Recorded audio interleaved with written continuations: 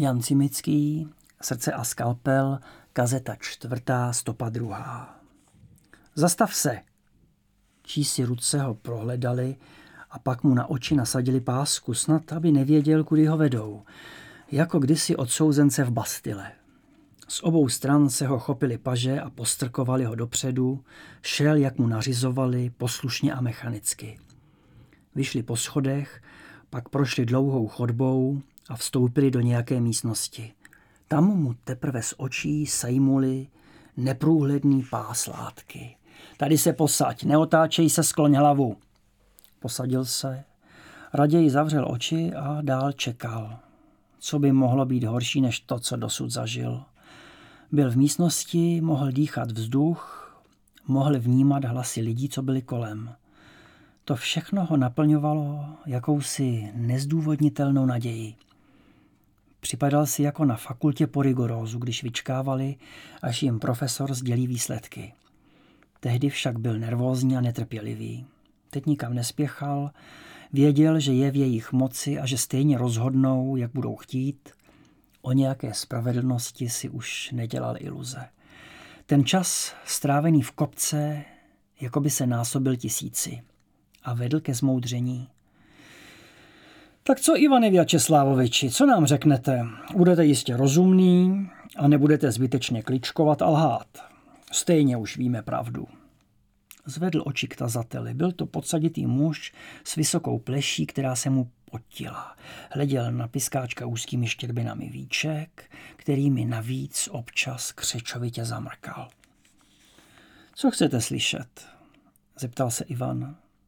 Sám byl překvapen, jak zní najednou jeho hlas divně, jako by se ztrácel pod klenbou místnosti. Jistě to dříve byl nějaký klášterní refektář nebo dokonce kaple, kdo ví. Pravdu o celém spiknutí. O spiknutí? O jakém spiknutí? Však ty dobře víš, nehraj si na hloupého. Jak jste se spoznali se Sušinem? Vlastně ani nevěděl. Přijal ho jako kompetentní ministerský úředník, když nastupoval, a představil ho ministrovi. Když jsem nastoupil na ministerstvo, podsaditý vyšetřovatel se obrátil stranou, aby dal pokyny. Poznamenejte si, že se spolčili hned při nástupu piskáčka na ministerstvo. Pak se zase obrátil k Ivanovi.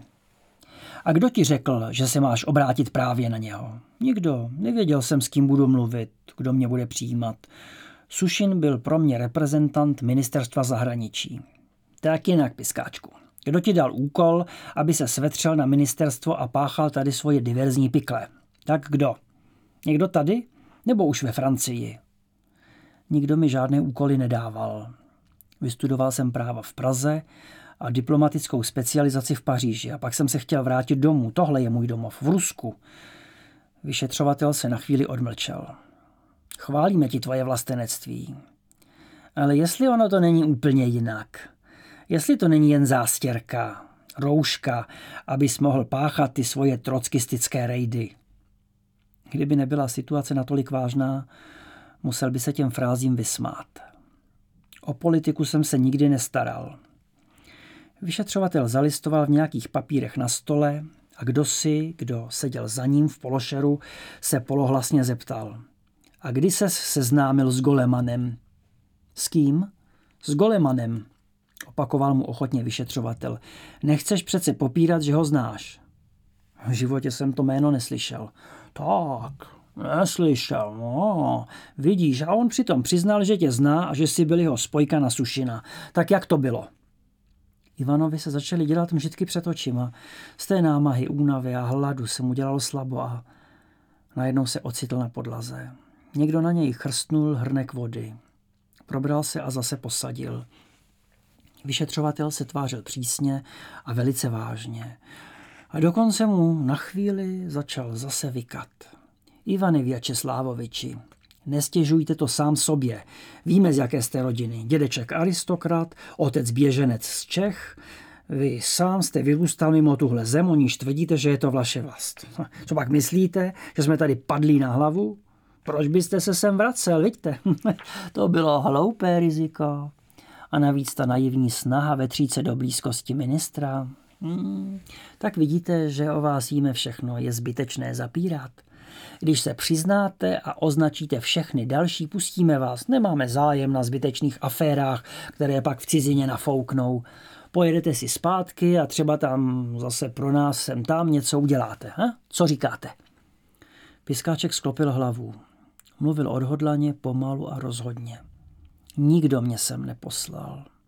Chtěl jsem upřímně dát svoje znalosti a vědomosti do služeb sovětského státu, nic víc. A chtěl jsem zase žít tady. Ale vždyť on je světoběžník, co pak takový vůbec ví, kde je doma? Zašeptal někdo za ním dost hlasitě. Jen se na něj podívejte, musel dostat pořádné školení, dělá jakoby nic, takoví jsou schopní všeho, žádné slitování. A já se domů tak těšil, pomyslel si Ivan. Nemělo ale smysl jim něco vysvětlovat. Nechtěli slyšet nic, čemu sami nevěřili. Jste trockista, zahřímal vyšetřovatel. Potvrdila nám to francouzská tajná policie. Scházel jste se v tajných spolcích. Co je to za nesmysl? S nikým jsem se nepaktoval. No, možná. Třeba to není pravda, přitakal vyšetřovatel. Třeba to jenom zkoušíme.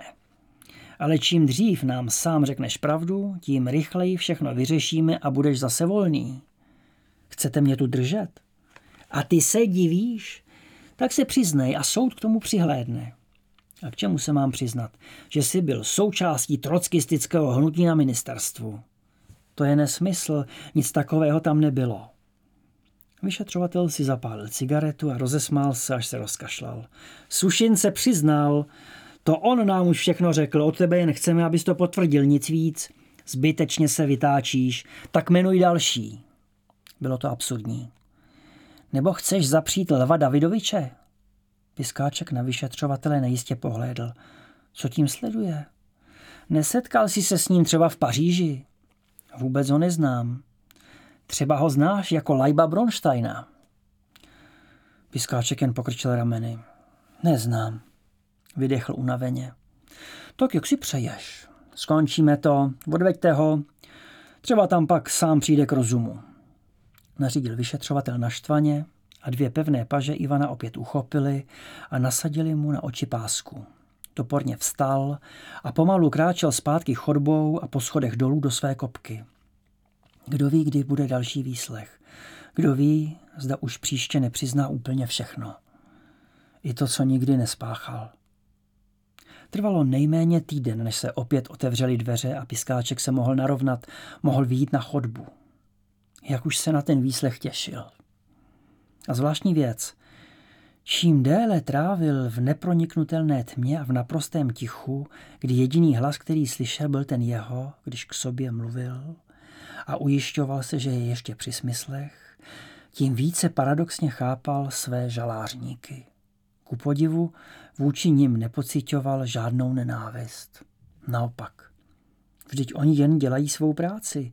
Musí hájit stát před podvratnými živly a každé podezření je třeba ověřit a přísně vyšetřit. Opomíjel i způsob, jakým to dělají. Omlouval dokonce i podmínky, ve kterých ho drží.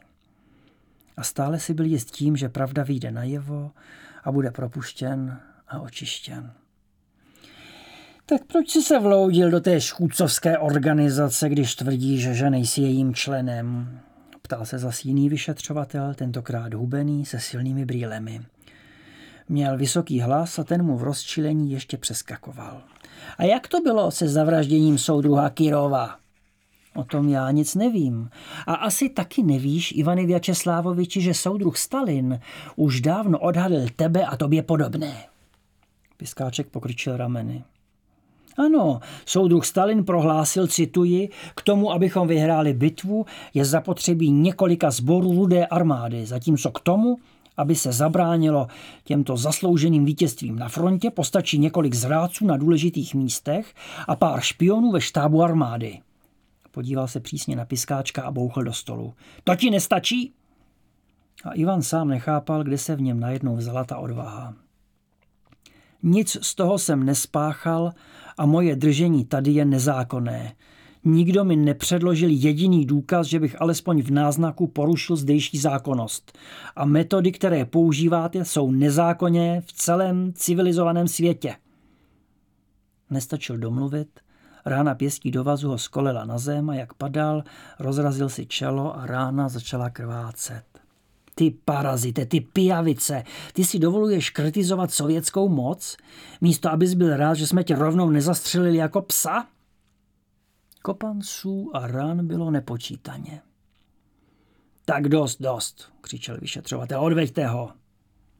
Hnali ho před sebou kopanci, krev se mu valila z obočí tak, že by stejně neviděl, i kdyby neměl zavázané oči, padal a zase vstával. Ze schodu se nakonec skutálel až dolů. Nemohl se postavit na nohy, uchopili ho a vhodili do kopky jako balík na nádraží do nákladního vagónu a jeden z nich za ním ještě něco vykřikl. Nerozuměl tomu. Sabotére, diverzante, takový jako ty si zaslouží smrt. Jen se tváří, že jsou stoupenci sovětské moci, přetvařují se, ale za zády skrývají nůž, aby jim mohli naši revoluci zardousit. Bylo mu jasné, jak by bylo možné revoluci rdousit nožem. Ale byl vlastně vděčný i za ty nesmyslné výhrušky. Dveře se zas zavřely a tentokrát na dlouho.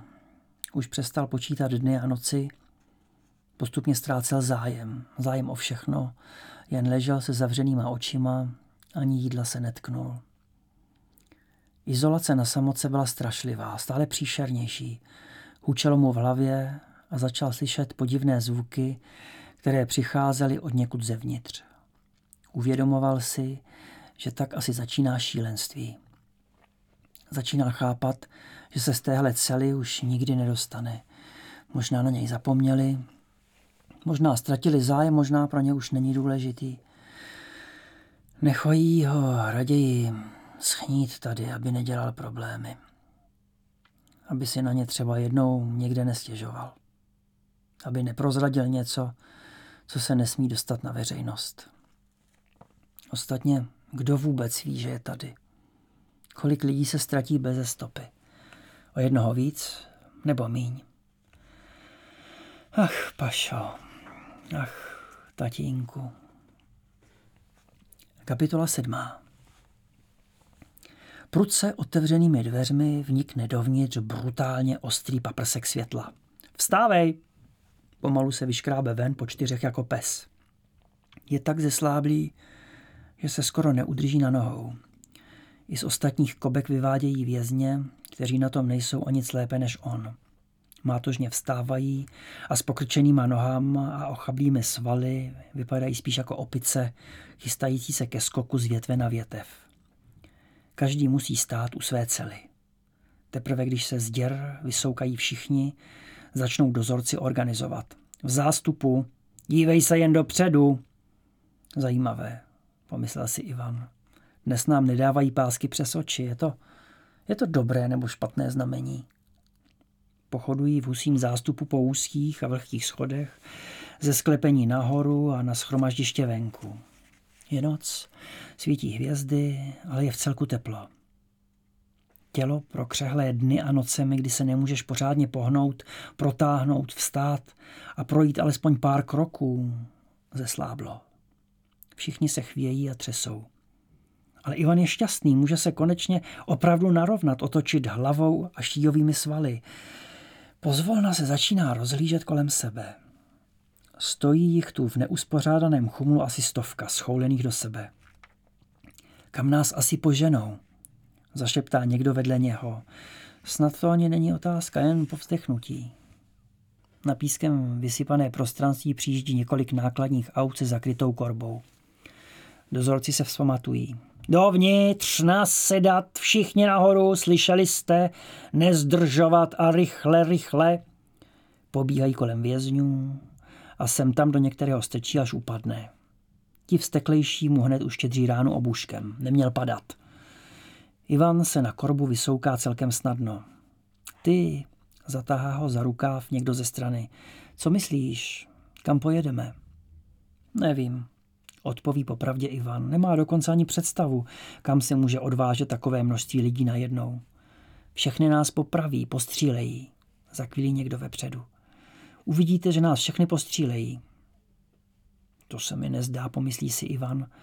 Proč by to tak komplikovali? Mohli by nás přece postřílet tady na dvoře, nebo že by nás odvezli někam k lomu, aby se zároveň zahladily stopy. Ale proč? Proč takové riziko? Myslím, že to zatím nehrozí, řekl nahlas a sám byl překvapen, že hlas vyšel z úst a byl jasný a zřetelný. Vyzařovala z něho jistá přesvědčivost, která na ostatní zapůsobila přímo magicky. Nervózně bzučící chumel se uklidnil. A to zpětně uklidnilo i Ivana.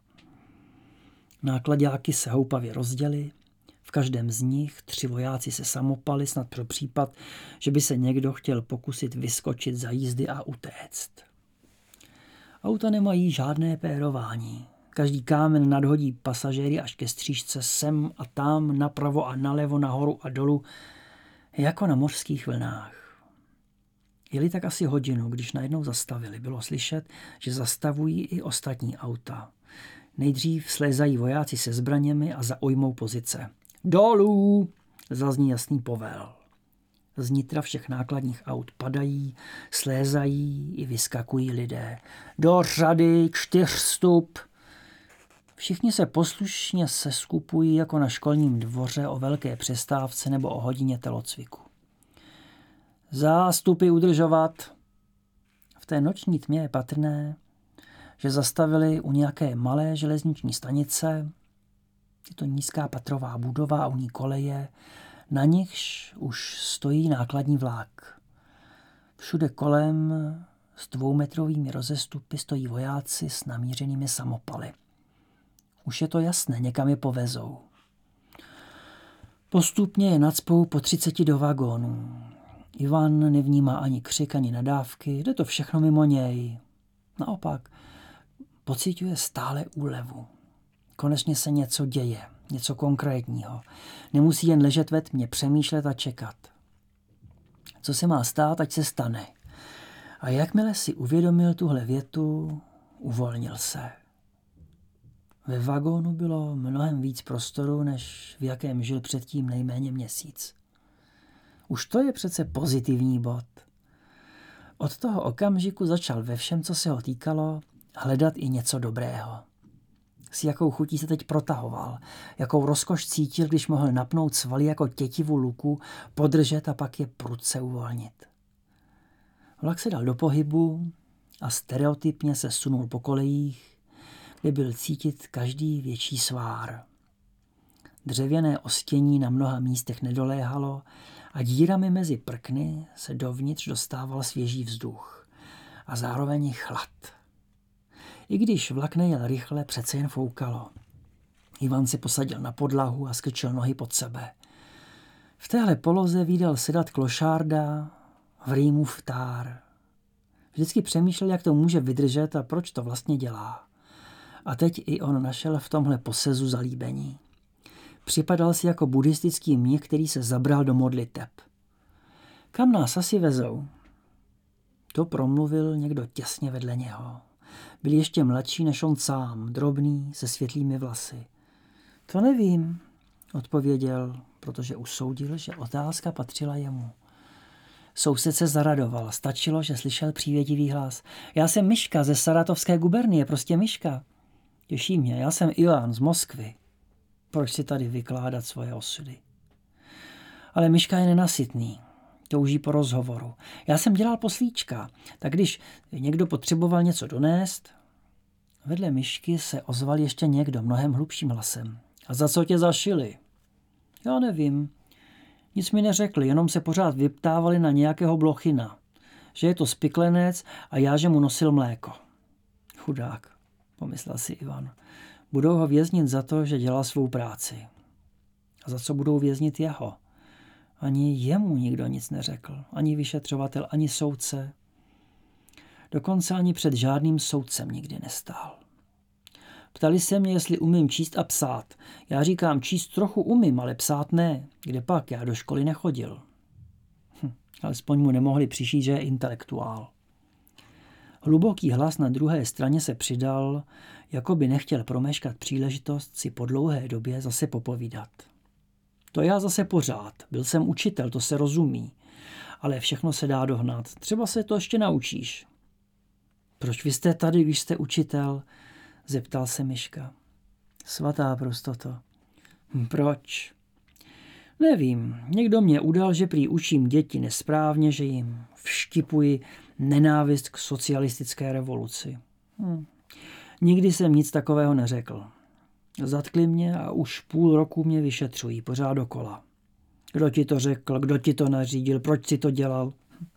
A já nic takového nedělal. Jenže to nikdo nechce slyšet. Je to jako kolovrátek. Možná, že jsem se měl přiznat. Napařili by mi 10 let a měl bych aspoň nějakou jistotu. Ale kdo ví, co s námi bude? Zeptal se Myška. Jako bych chtěl od těch dvou slyšet nějakou pravdu. Co bude? Učitel se k němu otočil a odkašlal si. Nic. Nic nám sice nedokázali, ale právě proto nás nemůžou pustit. Dřív nebo později stejně musíš umřít, tak co? Svoje zážitky si můžeš vzít tak akorát do hrobu. Tohle už zaujalo i Ivana. Ano, ale proč? Co pak je na nás nějaká politická síla režimu závislá? Některého režimu asi ano. A učitel se mu podíval přímo do očí. Hlavně takového, který chce navenek vypadat důstojně a spravedlivě. Nemůže připustit žádné pochybení. A dojde-li k němu, musí se postižený objekt do důsledku zničit, aby se o něm nikdo nedověděl. Chápete? Tak podle vás nás všechny chtějí zlikvidovat jako nepohodlné? No ovšem, co jiného můžete čekat? Pomalu, pozvolna v ústraní je to mnohem bezpečnější, než to dávat k nějakému soudu. Odvezou nás pěkně daleko, aby se nedalo utéct, a tam nás nechají. Nejdřív skápnou ti, co měli vždycky všeho dostatek.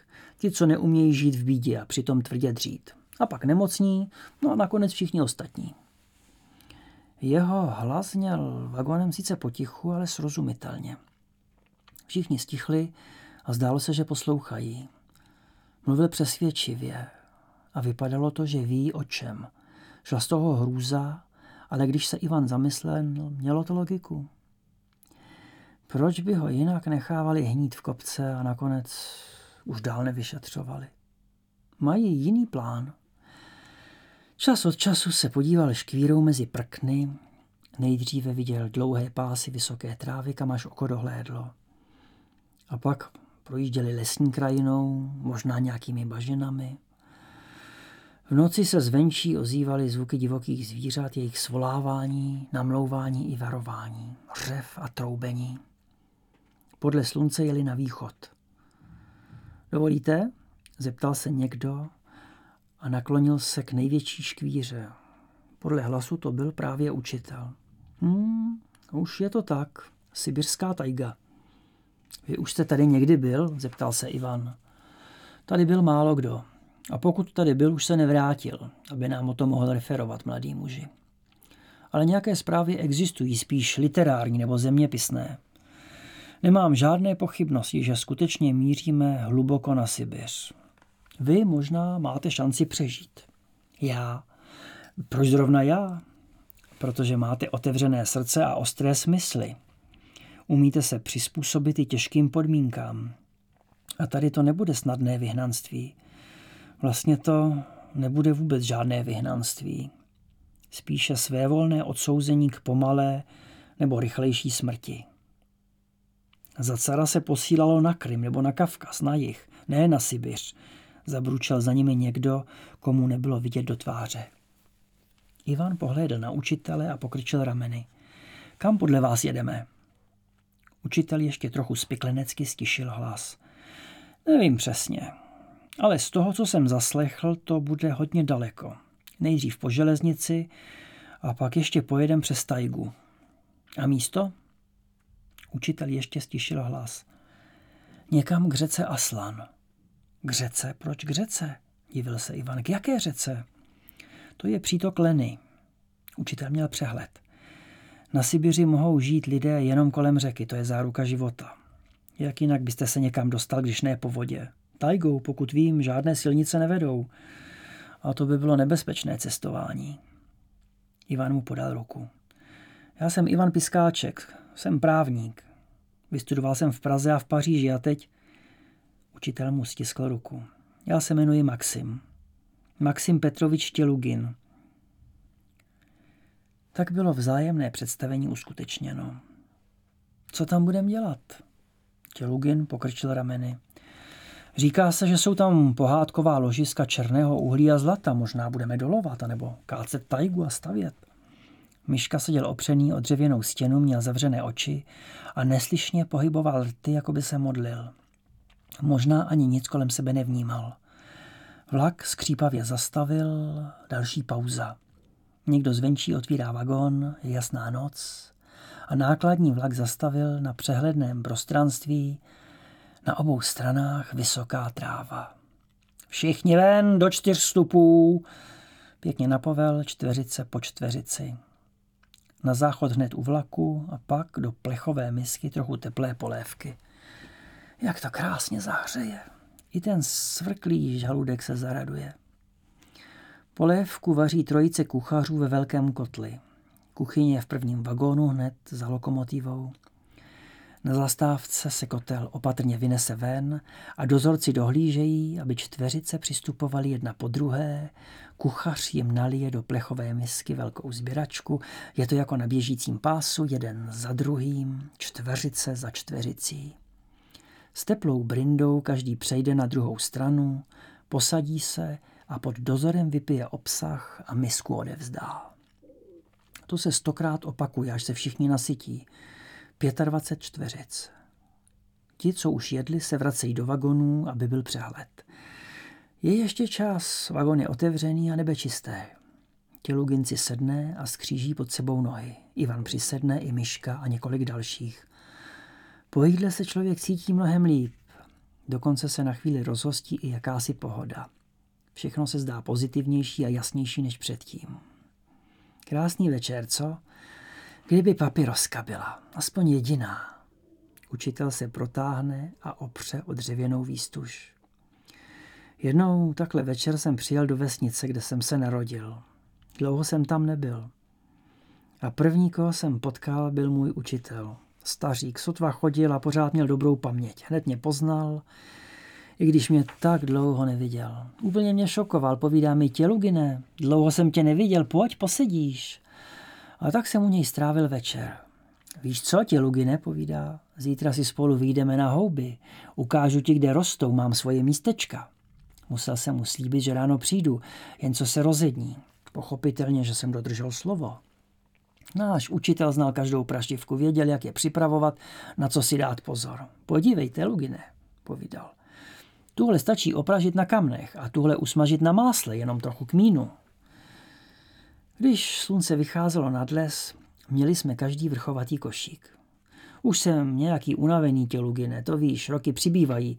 Podívej se ještě tamhle do těch břízek, tam bývá úroda. Já na tebe počkám tady. Šel jsem, jak mi ukázal. V těch břízkách byla skutečně houba vedle houby, jedna krásnější než druhá. Sedl jsem si mezi ně opatrně, abych nějakou nerozšlápnul. Pomalonku sebral jednu a rozhlédl se, kde je druhá. Ani se mi všechny nevešly do košíku, musel jsem sundat košili a zavázat jí, aby se mi úlovek nevysypal. Už jsem si plánoval, co z těch hub uděláme, jak je maminka nasuší na zimu, jak si pochutnáme na omáčce a houbových škvarcích. Pane učiteli, volám na něho. Seděl na bobku a díval se směrem ke mně, ale nic neříkal, neodpovídal. Pane učiteli, volal jsem hlasitěji. Seděl dál a když jsem doběhl zpátky k němu, byl mrtvý. Umřel tam na místě, ale vypadal nadmíru spokojeně. Prozradil mi svoje místečka. Mohl klidně odejít na věčnost. Jenže co já teď s tím? Už asi nebudu mít příležitost, abych to někomu předal. Nikdo nepromluvil, jako by se všech zmocnila melancholická nálada a schoulili se do sebe. Každý do svých vzpomínek. Miška otevřel oči. Povídejte ještě. I ostatní se podívali na učitele. Nástup, všichni dovnitř, pojedeme. Ostré a hlasité povely přeruší nostalgickou atmosféru a vracejí všechny do reality. Venku pobíhají dozorci, vojáci se psy, konečně zahouká lokomotiva, odfoukne páru a 2 vojáci zavřou posuvné dveře vagónu. Zasunou železnou závoru a zamknou na visací zámek. Uvnitř je zase tma, než se rozkoukají. Vlak se dá do pohybu. Kola monotónně narážejí na sváry kolejnic. Den a noc, noc a den. Každý den jedna zastávka, kilometr za kilometrem po kolejích pořád na východ. Když na Ivana padla dřímota, nikdy neusnul docela. Tvrdě, ale vždycky jen tak jedním okem. Přesto se mu zdály živé sny. Někdy se ocital v jejich domě v Petrohradě, měl krátké kalhotky a bílé podkolenky. Pak tam probleskla vesnička Koloděnka, ztracená v ukrajinské stepy. Zezadu viděl vzdalující se postavu, už chtěl zavolat, ale v tom stařík zmizel. Ty živé sny se všelijak proplétaly, stýkali se v nich lidé, které nikdy neviděl, neznal, a mezi nimi se objevovali i ti nejbližší. Paša a její smutně odané oči. Ivan si ale uvědomoval, že ho už tyhle vize netrýzní jako dřív. Byl najednou někde jinde. Vnímal všechno ze svého předchozího života jako dávnou minulost, ke které nemá klíč.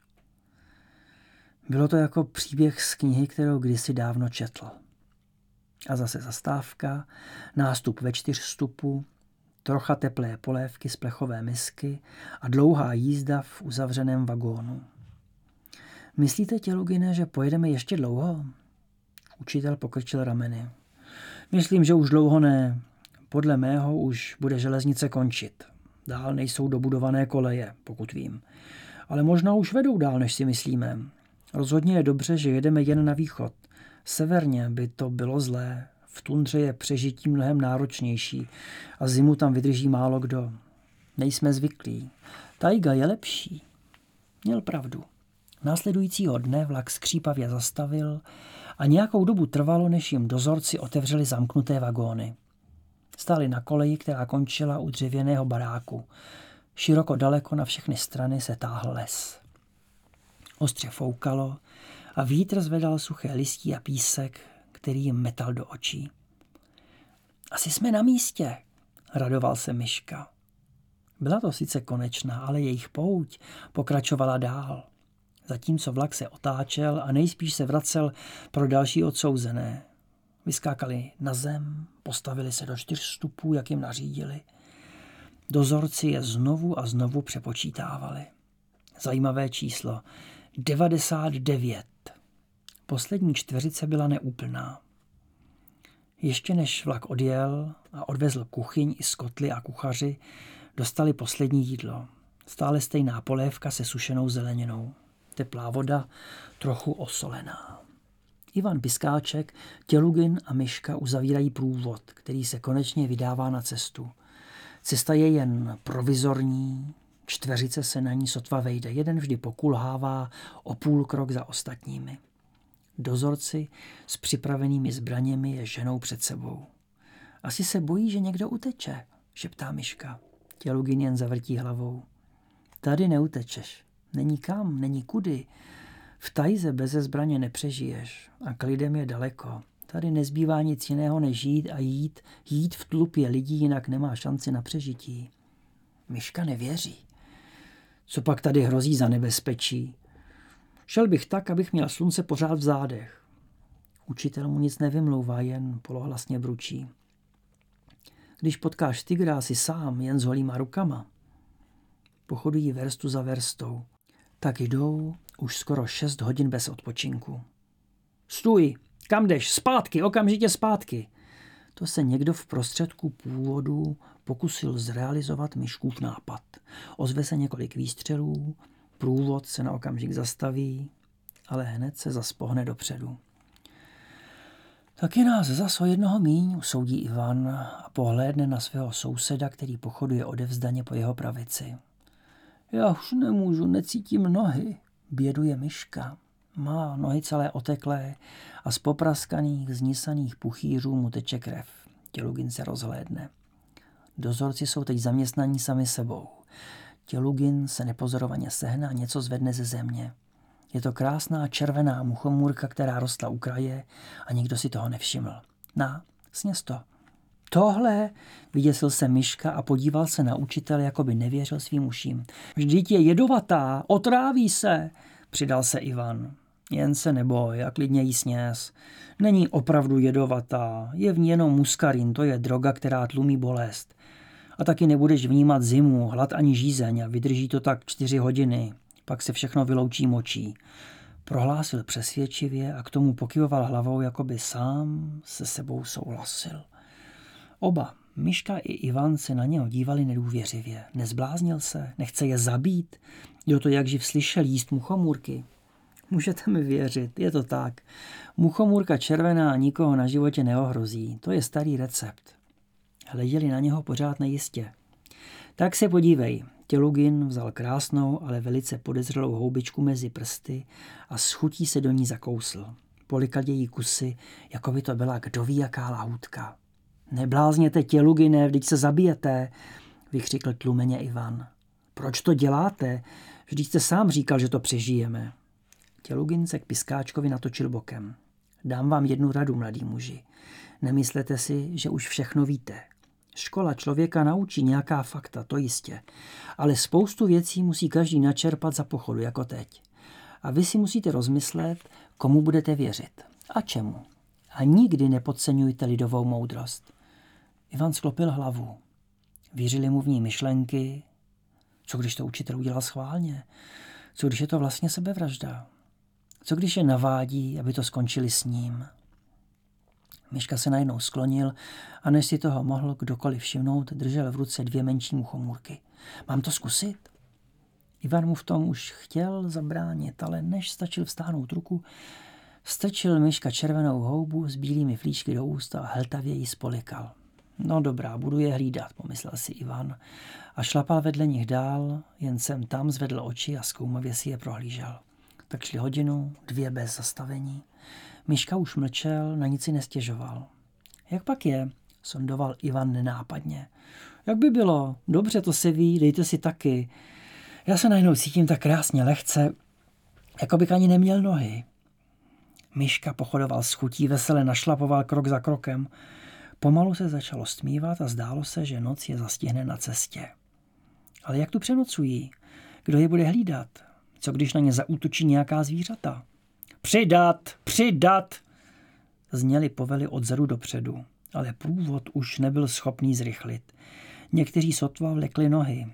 Byli rádi, že je ještě nesou. Jen Myška stále držel v ruce jako kytičku červenou muchomůrku. Vezměte si, bude vám líp. Ivan povzdychl. Ale ostatně, proč ne? Když to dopadne špatně, bude mít vlastně všechno za sebou. Tak mi dej. S odporem, strachem a nechutí se zakousl. Polikal sousta a říkal si, že je vlastně úplně jedno, co člověk jí. Houba neměla žádnou chuť a Ivana napadlo, že je to možná poslední, co ještě vnímá. Pochodovali dál. Za další 1 hodinu si Ivan uvědomil, že ho opravdu přešla žízeň a že nemá ani hlad, který se hlásil ještě před chvílí. Vždyť pochodují už 10. hodinu bez jídla. Ten učitel měl pravdu. Pocítil k němu zvláštní vděčnost, takový prchavý dojem něčeho hezkého, příjemného. Uvědomoval si, že se celým jeho tělem rozlévá prazvláštní stav euforie a uvolnění. Jak dlouho už si nepřipadal tak dobře. Kdyby se neovládal, měl by dokonce chuť si zaspívat. Zatracený Tělugin, toho mu snad seslalo samo nebe. Tu zvláštní vděčnost mu potřeboval vyjádřit. Sevřel mu dlaň a stiskl. Díky. A Tělugin se na něho podíval laskavě jako na svého žáka. Není zač. Člověk se stále učí. Tuhle větu si Ivan během následujících let připomněl ještě mnohokrát. Zněla tak prostě, tak samozřejmě. Byla v tom pokora vyrovnaného člověka a trvá dlouho, než se s tím naučí člověk žít. Ještě asi 3 hodiny pochodoval podivný průvod tajgou, po cestě, která byla lemovaná křovinami a odkud mohlo kdykoliv vyrazit divoké zvíře. Hluk, který dělali, však zřejmě odradil i zvířata, která na takový rámus nebyla zvyklá. Naštěstí byla skutečně jasná noc, nebe bylo poseté hvězdami a svítil i měsíc. Jehož veliké bílé kolo vypadalo, jako by ho někdo na nebe nakreslil. I tak však tajga naháněla posvátný strach všemi zvuky, které se nad ní nesly. Za úsvitu tempo pochodu náhle zpomalilo. Ti vzadu ještě netušili, že jsou u konce dlouhé cesty.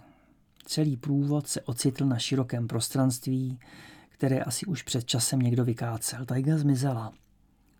Nahradil jí ohrazený tábor se 4 strážními věžemi, na nichž hlídkovali stráže. Jsme tu? Vydechl Miška spokojeně. Jemu udělala radost každá maličkost. Postupně zase přepočítávali a pak po čtveřicích vstoupili branou do tábora. Každý dostal identifikační číslo, které začínalo jedním písmenem ruské abecedy. Ivan se stal P413. Už neměl jméno ani titul, stal se jen inventářem pracovního tábora Aslan, který vyrůstal na břehu mohutné řeky. Byl to nový tábor. Ti první, co sem přišli, museli ohradit prostor, vybudovat strážní věže a postavit baráky a kuchyň. Všechno bylo ze dřeva, bylo ho tu spousta. Muselo se však vyrvat tajze, rozřezat a nechat vyschnout. S Miškou, Těluginem a dalšími 9 chlapíky je zahnali do jedné cimry se 3 dvojpalandami, na nichž ležel vycpaný slamník a tenká deka. Tady bude žít 12 mužů, 3 čtveřice. Ovšem ještě žádný odpočinek, zase všichni ven, okamžitě nástup. Jen se tak mátožně pletou. Koukejte vypadnout ven, řve Kápo, co tu žije už asi delší dobu a číhá na každou šanci, kdy může dát najevo svou nadřazenost. Budou tak všichni stát před dřevěnými ubikacemi po čtvericích, zase je přepočítávají do nekonečna. Většina jen lhostejně hledí před sebe a drží se silou vůle. Konečně je tu ten nejvyšší první po bohu, velitel lágru, hubený s kulatými brejličkami, ale tváří se zarputile. Takové uvítání. Darebáci, buďte vděční, že vám sovětská spravedlnost dala ještě jednu příležitost, abyste usilovnou prací napravili své zločiny. Za to, co jste učinili, by vám mohl být vyměřen trest nejvyšší. Vy však máte možnost své zločiny v tomto výchovném táboře odpracovat. Upozorňuji vás, že se tu nebude trpět žádné flákání, žádné prohřešky a vše se bude tvrdě a okamžitě trestat. Kdo dokáže přesvědčit, že je schopen nápravy, bude se snažit polepšit, jednou bude propuštěn a vrátí se domů. Domů? Kdo asi? Povzdychl si kdosi v řadě za Ivanem. Opravdu. Kdo z nich dokáže přežít léta tvrdé dřiny v tak primitivních podmínkách? Bude to Miška? Tělugin? A nebo snad Ivan? Máte štěstí, že je tento tábor tak daleko od veškeré civilizace. Takže i kdyby se někomu povedlo utéct, nemá možnost přežít. Kdo se přesto o útěk pokusí, bude bez milosti zastřelen. Je to tvrdý projev, i když zní laskavě. Všechno se trestá, nic se nesmí. Nesmíš mít nůž, nesmíš mít misku, nesmíš nic. Máš jediné právo i povinnost poslouchat, podrobit se. A když budeš mít štěstí, nikdo si tě nebude všímat a ty přežiješ. Ano, přežiješ ze dne na den, z týdne na týden. Ivan stojí v zástupu a najednou přestává slyšet výhružná slova. Připadá mu, jako by žil v Platonově jeskyni, na té druhé stinné straně mimo realitu. Jako by si tu prvně uvědomil hloubku té filozofické představy. Kde je vlastně ten skutečný reálný svět? Tady? A nebo jinde, daleko? Konec 2. stopy 4. kazety.